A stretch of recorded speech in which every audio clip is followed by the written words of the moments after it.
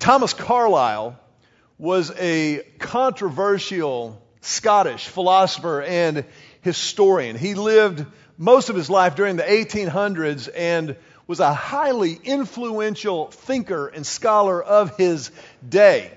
Now, he adopted some kind of suspect views that, as they played out over the course of his life and his study, became really a little bit wackadoodle-doo, I think was the technical academic term that you would assign to Thomas Carlyle. But, like I said, he was a fascinating cat and incredibly influential in the day and age in which he wrote, which many of you probably know that. For example, he was extremely influential in the life and the work of Henry David Thoreau from America. It was his history, Carlyle's history of the French Revolution, that provided the basis for Charles Dickens' classic, A Tale of Two Cities.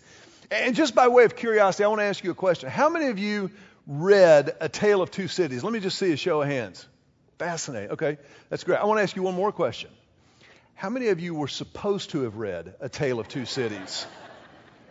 Okay, we've got a few honest people in the house. You know, the only thing I remember from A Tale of Two Cities, I remember guillotines, and it was the best of times and it was the worst of times. That's all. And after that, I got nothing. But I remember that, and it was based on Thomas Carlyle's history of the French Revolution. But it was a different historical hypothesis for which Carlyle is probably best remembered. Carlyle proposed that all of human history really pivots on the actions of a select few heroic historical figures. And Thomas Carlyle labeled this phenomenon what he called the great man theory. And essentially it means that there were a few great men throughout history. And you have to remember this was the 1800s, so women were largely consigned to the sidelines of history. And it was a horrible, horrible slight, but with a few glaring exceptions, it really and truly was a man's world in that day and age.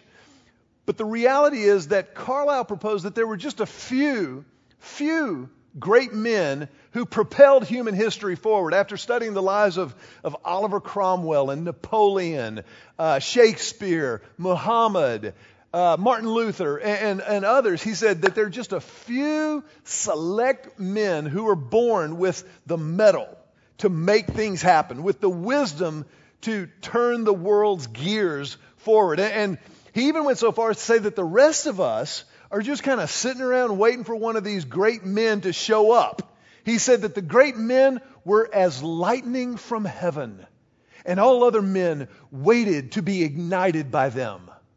Now, I got to tell you something. As what I like to consider as a fairly normal dude, that's a little bit offensive. I mean, I don't think I'm alone in saying that, I think there's something inside all of us that would love to say, you know what, I'm a great man. I may not be Napoleon. I'm taller for one, but I've got potential within me, and that's actually the essence of this series that we started last weekend. Come on, man, that men and women alike would call out of men to be who God's created us to be, to do what He's created us to do, and to convey the image of God as men He created us to be. And we said at the very beginning of this series last week, we're not striving for political correctness. We're striving for biblical correctness and an understanding of what is in the heart and the soul of a man. Now, Carlyle's great man theory has been pretty much discounted by historians ever since his day, largely because of the really significant role that circumstances and other things beyond any great person's control play in shaping history. As a matter of fact, if you push Carlyle's great man theory to its ultimate conclusion, you really run into another guy by the name of Thomas Jefferson. Remember, Jefferson was the one who wrote in our Declaration of Independence that all men are created equal. And so if all men are created equal, then the reality is somewhere between what Carlyle proposed and what Jefferson proposed. But I want to suggest to you this morning that Carlyle's view actually deserves a second look. I want to suggest to you that Carlyle's perspective on humanity deserves a second look, not because of the role of great men in history, but because of the role of all men in God's story, in the fact that God has created all men and women in His image. And that in the context of the gospel, if we were to filter this great man theory through the seine of biblical masculinity, we would actually arrive at an incredible, phenomenal, beautiful relationship between men and women. That in the gospel of Jesus Christ, there is no competing. There is only a beautiful, complementary completing of the image of God that we were created to convey. And so when we call out of men the best that God has placed in us, we actually serve women really, really well. When we call out of men what God has placed in us, we serve this world. Our world is dying for men to be men, for women to be women, and the clarity and the peace that comes with that. And so to get at this, you'll remember we started last week with the story of David. And we talked about the buildup in last week's message to one of the greatest one-on-one duels that the world has ever known. I'm talking, of course, about that classic conflict between David and Goliath. Remember that one? Remember, let's get ready to rumble! The giant versus the runt. The big dog versus the underdog. The boy from Bethlehem against Goliath from Gath. Remember, this was going to be a complete mop-up. Goliath, 9 feet tall. His armor weighed 125 pounds. The tip of his spear was 15 pounds. And here comes David with a slingshot. Here we go. It's really almost comical when you think about it. But when you pull back and look at it from God's perspective, there is so much power in this story of this conflict. I want you to go back to 1 Samuel chapter 17 where we left off last week and just remind you of David's mindset, David's heart set as he enters this conflict with Goliath. Remember what he said? He'd come to the front lines of battle not because he was a soldier, but because his father had sent him on an errand. He said, just take some bread to your brothers. They're the real soldiers. You take some bread and then come back home. And while he was there, he heard Goliath taunting the armies of Israel. He heard Goliath mocking God Almighty. And when David heard Goliath mock God, the hair on the back of his neck kind of stood up, and he kind of set his jaw, and he was aggravated. He was provoked. You want to know what a man's really like? You want to know what a man's really like? Look at what he'll fight for. Look at what makes him angry. Look at what he fights over. That will reveal volumes about our character. This is where David was. And he said, I'll take him out. This is David, little adolescent young man, boy, amongst soldiers. He said, well, I'll take him out with the sling. And this had been going on, this taunting of Goliath before Israel for 40 days. And so when David shows up and says, I'll take him out, well, he's immediately summoned to the tent of Saul, the king of Israel. Saul says, who is this boy who says he's going to take out Goliath? Bring him to me. And so David comes into the tent of Saul, and Saul kind of looks at him and he goes, now you have to put yourself in Saul's sandals for a second, okay? Because in this day and age, warfare and battle, it was the name of the game. You and I live incredibly soft lives. These people went to war at the drop of a hat. People were incredibly expendable. And so when David walked into Saul's tent, Saul's like, all right, knock yourself out, kid. I mean, nobody else is taking him on. If we lose you, no big deal. I got some real soldiers that I need to hang on to. But I want you to see what David said here. 1 Samuel 17:37, he said, the Lord who delivered me from the paw of the lion and the paw of the bear will deliver me from the hand of this Philistine. And Saul said to David, go, and the Lord be with you. Remember, David, up to this point, had just been a shepherd for his father Jesse. He had just been out tending Jesse's sheep and goats. As a matter of fact, when the prophet Samuel had come to Jesse's house prompted by God to anoint the next king of Israel. God had just told Samuel, it's one of Jesse's boys. And so Jesse paraded. Can you imagine? You want to talk about, we talk about Lonzo Ball in the NBA right now. Jesse, his boy's going to be king. He's thinking, man, big baller brand number one. Here we go. And he's bringing through boy number one. Lord says, not that one. Boy number two, not that one. Boy number three, not that one. This goes on and on and on. None of them were the king that God had selected for the next king of Israel. And finally, Samuel said, Jesse, it's none of these. Do you have any other sons? And Jesse looks at the prophet, panicked, and he says, wait. Well, I do have one more boy. There's one more son. He's out on the back 40. We don't even feed him very often, but if you want to see him, I'll bring him. But he ain't king material. But do you remember that Saul had been told by Samuel, God will remove the kingdom from your household because he has sought out a man after his own heart. And that was David. David, he was faithful in the little stuff. Just out back tending dad's sheep and goats. You want to talk about an unglamorous, unsexy job? But it was while he was out back tending dad's sheep and goats that David developed some skills.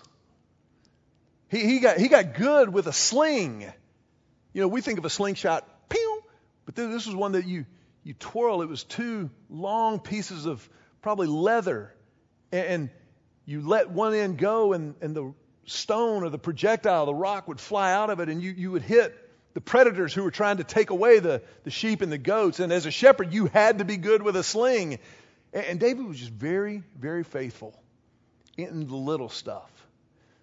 And just real quick, as an aside, I just want to say this to any students, anybody who's maybe still living under your parents' household. There is so much power in this principle. If you will be faithful in the little stuff, whoa. All the rest of us, just say, whoa. I'm telling you what God will do in your life and through your life if you're faithful in the stuff that doesn't make any sense right now. If you're faithful and submissive to your parents' God-given authority. If you're faithful and you do your best in school. I know. I'm not that old. I remember. But I'm telling you, this is a universal spiritual dynamic law that never changes. You don't have to like it. I'm just telling you, it's true. Watch what God will do. The rest of us will be like, man, look at what God's doing with her. Look at what he's doing with him. Your parents will be like, that's my kid. I'm just telling you. And that's what David did. And so he comes to this moment with Goliath. Everybody will face a Goliath moment. As we said last week, nobody lives a Goliath-free life. We all have battles to fight. We all have giants in our life. It's a part of the human condition ever since sin entered the world. We live in a broken and fallen world. And so we're going to have to fight giants. Sometimes they're going to be of our own creation. Sometimes we create giants because we make stupid choices. Sometimes the giants just happen. But because we live in a fallen world. But everybody gets to face a Goliath. The question is, are we going to be faithful in the little things so that we're prepared for the big things? It's the little stuff. It's the little stuff when nobody's watching. David was out back with Jesse's sheep and goats. Nobody was keeping tabs on him. Every now and then they'd send somebody out to, make sure he was still alive. But more importantly, they wanted to make sure that all of the sheep and goats were accounted for. Nobody was around. Who you are as a man, who I am as a man, reveals itself when nobody's around. When the lights aren't on, when we're not hanging out with other people, when we're not at church on Sunday morning. We come to church on Sunday, cleaned up, brushed teeth, smiling. Hi, good to see you, brother. No matter what happened in the car on the way here with the kids.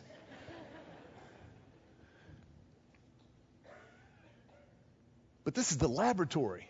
This is a moment that God gives to us for encouragement. We need a safe place. That's why He's given us each other. And so we gather together, and this is a safe place to do it, and it's great, but we leave here, don't we? I mean, we go back out into the real world. We go back out into the rugged plains of reality, and we go back out, and it's back out there that we're reminded that we reveal who we are when nobody's around. David, when nobody else was around, he was developing his skills. David, when nobody else was around, was writing some of the most beautiful worship music ever composed in the history of humanity. He became a warrior and a poet in the presence of God on a regular basis. And so when he came to his Goliath moment, he was ready. Check this out. Verse 38. Then Saul gave David his own armor, a bronze helmet and a coat of mail. David put it on, strapped the sword over it, and took a step or two to see what it was like, for he had never worn such things before. I can't go in these, he protested to Saul. I'm not used to them. So David took them off again. Now, this is a funny moment in the Bible. This is hysterical, actually. Because here's David, a young boy, adolescent. And Saul, we know from the Bible that Saul was head and shoulders taller than anybody else in the nation of Israel when he was anointed king. So Saul was a big dude. And he gives David his helmet. Comes down on his head like a salad bowl. Then he puts on his armor, his chainmail. And Saul being as big as he is, and David is little, it doesn't fit right. So it's like he's wearing his dad's suit, you know? And then he puts on Saul's sword, heavier than any weapon. He's used to carrying a shepherd's staff and a sling or maybe a club, but it's never as heavy as the king's sword. And he puts all this stuff on, and he's standing there before the king and his advisors and counselors, and he goes, and it's just awkward. It's painful to watch, kind of like that was. Can't you just see Saul's counselors standing around the edge of the tent going, this is not going to go well. Saul, this is going to be a political nightmare. Saul's going to be blamed for the death of this young boy, and it's not going to matter that he gave him his armor. So it's a funny moment, but tucked inside the comedy is a spiritual law that transcends millennia. And the spiritual law is this: no man will ever fulfill God's calling on his life trying to wear someone else's armor. No man will ever fulfill God's calling on his life trying to wear someone else's armor. If you are going to be the man God created you to be, if I'm going to do what God's created me to do, I got to put on my own armor, Jackie. I have got to be willing to step out of other people's suit of armor. What I'm talking about is other people's expectations. If you're living your life trying to satisfy your dad's expectations, or maybe even worse, and you may not even realize it, what if you're trying to live your life to satisfy and quench your dad's frustrations with his life, or your mom's, or a coach, or a teacher, or anybody else, you will miss the indescribable joy that comes from fulfilling the reason God created you. You got to put on your own armor. And the only way that you figure out what armor to put on is if you spend time with God.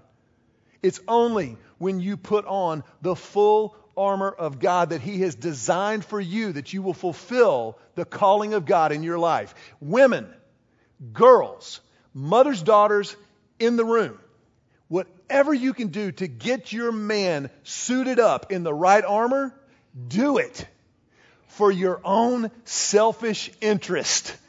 If for no other reason, you just need to step back and go, honey, that looks a little snug on you. I think your shoulders are so broad, you need something different. Whatever it takes, You help your man step into who God's created him to be. Women, I cannot describe to you the power that you wield in our lives as mothers, as wives, girlfriends. I'm just saying. I have a very good friend who lives in another town, and I was talking to him this past week, and I was asking him how his boys are doing. He's got 2 boys about the same age as our kids, and he was telling me, giving me the rundown. He said, man, so-and-so has got a girlfriend, and we love her. I said, how long have they been dating? He goes, only about 2 weeks, but we've seen a noticeable improvement. I'm telling you, it is universal.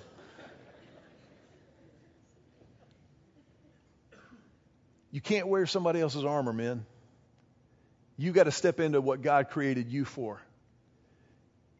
That's what David is doing here. He puts Saul's armor aside, and then check this out, 1 Samuel 17:40. He picked up 5 smooth stones from a stream and put them into his shepherd's bag. And then, armed only with his shepherd's staff and sling, he started across the valley to fight the Philistine.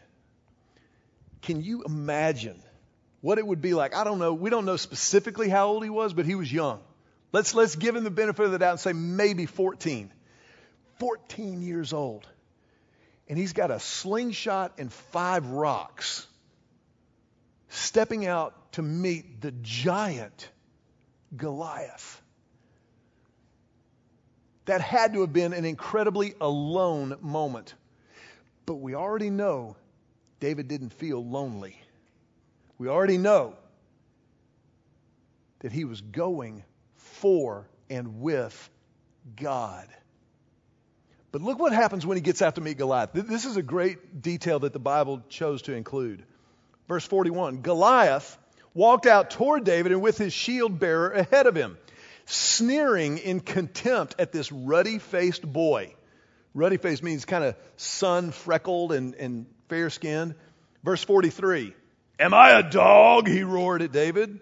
Did you come at me with a stick? And he cursed David by the names of his gods. Come over here and I'll give your flesh to the birds and the wild animals, Goliath yelled. Basically, Goliath is trying out and auditioning for WWE at this point.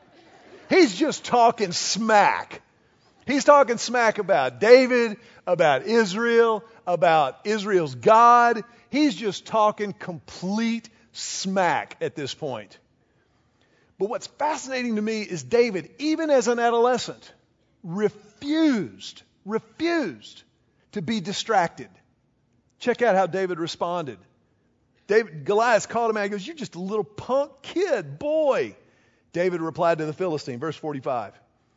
You come to me with sword, spear, and javelin, but I come to you in the name of the Lord of heaven's armies, the God of the armies of Israel, whom you have defied. Today the Lord will conquer you, and then I will kill you and cut off your head.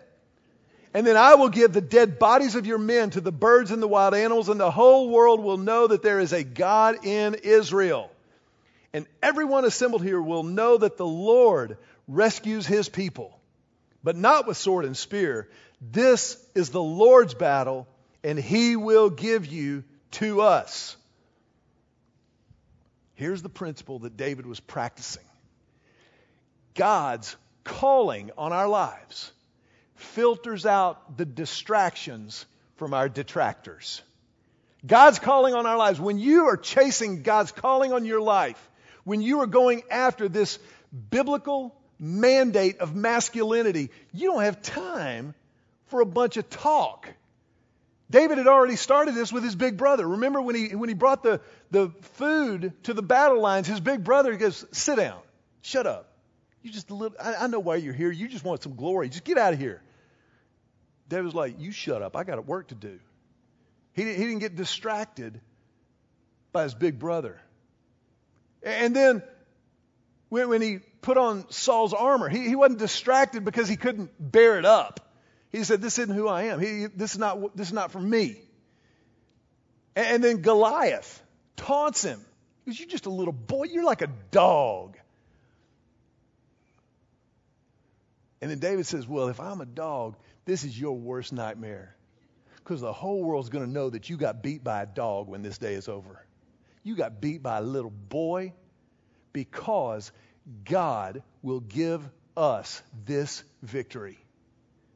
He said, the Lord will conquer you this day. David refused to let distractions from his detractors keep him from his appointed rounds. And then here's what the Bible says.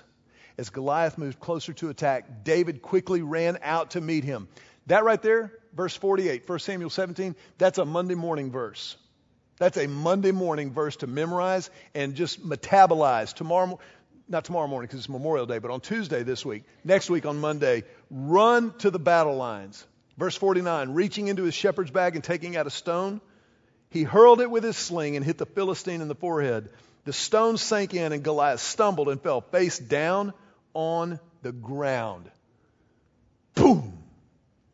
And then the Bible says that David took a sword and cut off the head of the Philistine and put it in his trophy room, or something to that effect.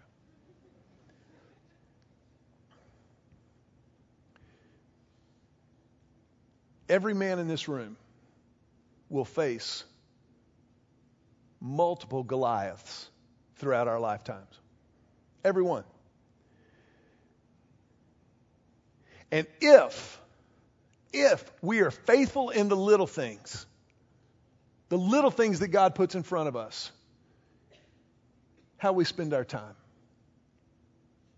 how we fight for our faith. By fighting for our faith, I mean we fight to carve out time every day to just talk to God, to read His Word, to internalize it, and to pray. To fight for our families. If you're married, you fight for your wife. Not with your wife, for your wife.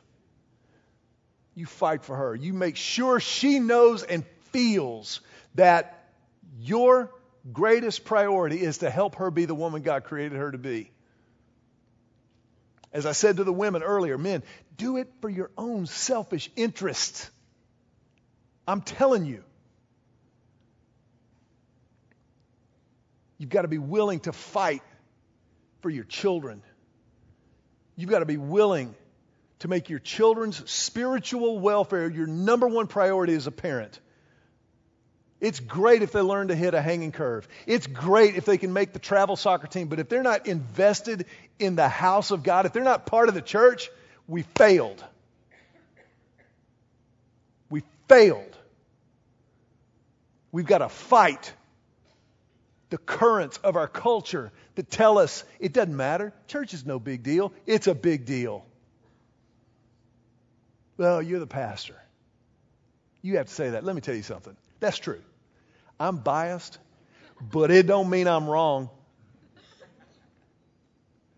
I don't love the church because I'm a pastor. I'm a pastor because I love the church. The church saved my life when my family blew up. That was a long time ago. And I got to tell you, I'm tired of watching dads let their families slide into spiritual oblivion. I'm tired of watching it. Men, fight for your families. It's too important.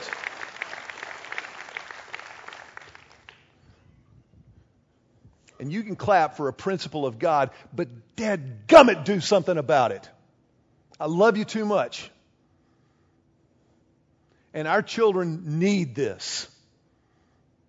They need it, but they will follow your lead every time. Every time. And I know, by virtue of the fact that you're here, I'm preaching to the choir. Choir. But I've heard that not everybody is a part of the church every week. I've heard not everybody goes every week. I don't go every week, and I'm fairly committed. But you need to be a part of it. I need to be a part of it. You fight for your family's spiritual welfare. if they don't know God, but they make the volleyball team, who cares? Who cares?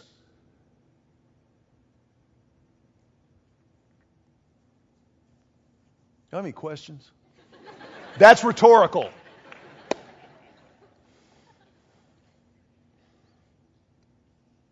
He's given us this gift, but we have to fight to take advantage of it. We have to fight to experience it. We live in a world that runs absolutely countercultural to everything that God has prescribed for us to live the life that is truly life.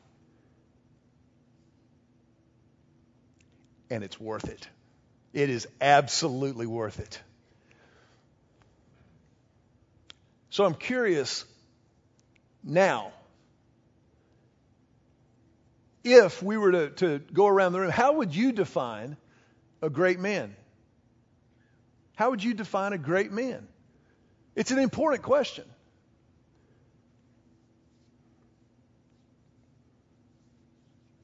I have a suggestion. And my suggestion is not really my suggestion. But it goes to the words of the greatest man who ever lived. The man who is God. The God who became man, Jesus. And it was Jesus who said, greater love has no one than this, that he lay down his life for his friends. A great man lays down his life. The final determinant of greatness is our willingness to sacrifice. To sacrifice as Jesus sacrificed. To love as Jesus loves. To lead as Jesus leads. In grace and truth. That's a tall order. But this is our calling. So come on, man. Will you bow your heads with me for just a moment? In this moment, I want to just present something to you very, very simply. And that is the fact that Jesus is the greatest man who ever lived, because Jesus sacrificed the most. He chose to give his life up for you, for me. To die on the cross and to rise again. So that we could, yes, be forgiven of our sins. And yes, spend eternity in perfect relationship with him and each other. But also, so that while we were here on earth, in this life, we might live the life that is truly life. And so that sacrifice deserves, that sacrifice demands a response. You can receive it or you can reject it. But the one thing you can't do is sit on the fence. If you're here today and you're tired of sitting on the fence, or maybe you've just discovered this reality, this truth, we want to give you the opportunity to receive the amazing grace of God, to step into a relationship with Jesus by just praying right where you're sitting. In just a moment, I'm going to pray a prayer as an example. But if God's leading you to respond to his grace and step into that relationship, you pray with everything you have, a prayer of commitment, a prayer of beginning. It's a once and for all prayer that begins a relationship that is day in, day out, moment by moment, choice by choice. If that's you, you pray. just something like this in your own words, silently right where you're sitting, just pray and say, Jesus, I need you. I confess my sin to you. I claim your forgiveness. And I give you my life, all of it. I will follow you from this moment forward.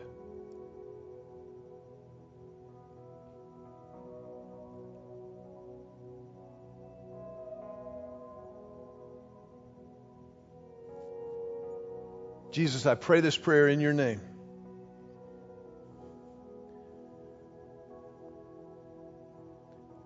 I want to ask you just to remain with your heads bowed for another moment. It's a sacred moment. But if that was your prayer and you meant it, this is the greatest moment of your life.